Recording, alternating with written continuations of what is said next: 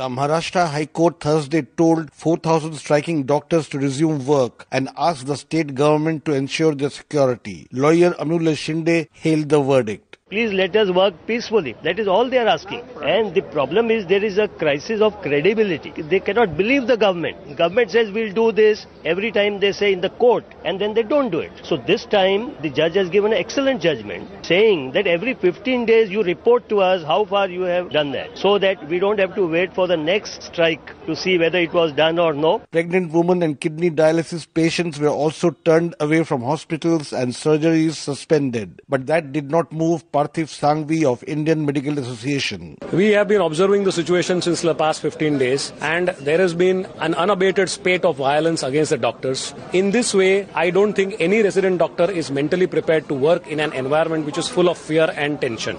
In order to support these resident doctors, we at Indian Medical Association, a representation of 40,000 member doctors across the state of Maharashtra, have today decided to go on an indefinite strike for these resident doctors till their demands are not met, and that is provision of adequate security. In Delhi, 20,000 doctors walked away from medical wards on Thursday, and those who manned emergency services came in battle gear, explained physician Mohit Gupta. They are giving an indication to the whole public that doctors are not secure, they are not provided with the security. So if judiciary says this type of things, then we have to find out some solution, and the solution we are trying is that we will provide helmets to all our residents so that at least they can save their heads. It may not be a good day to fall ill in Maharashtra, and worse still in Delhi, where this weekend could see a medical crisis unfolding. For Newsbreak, this is Rana Senn reporting from New Delhi.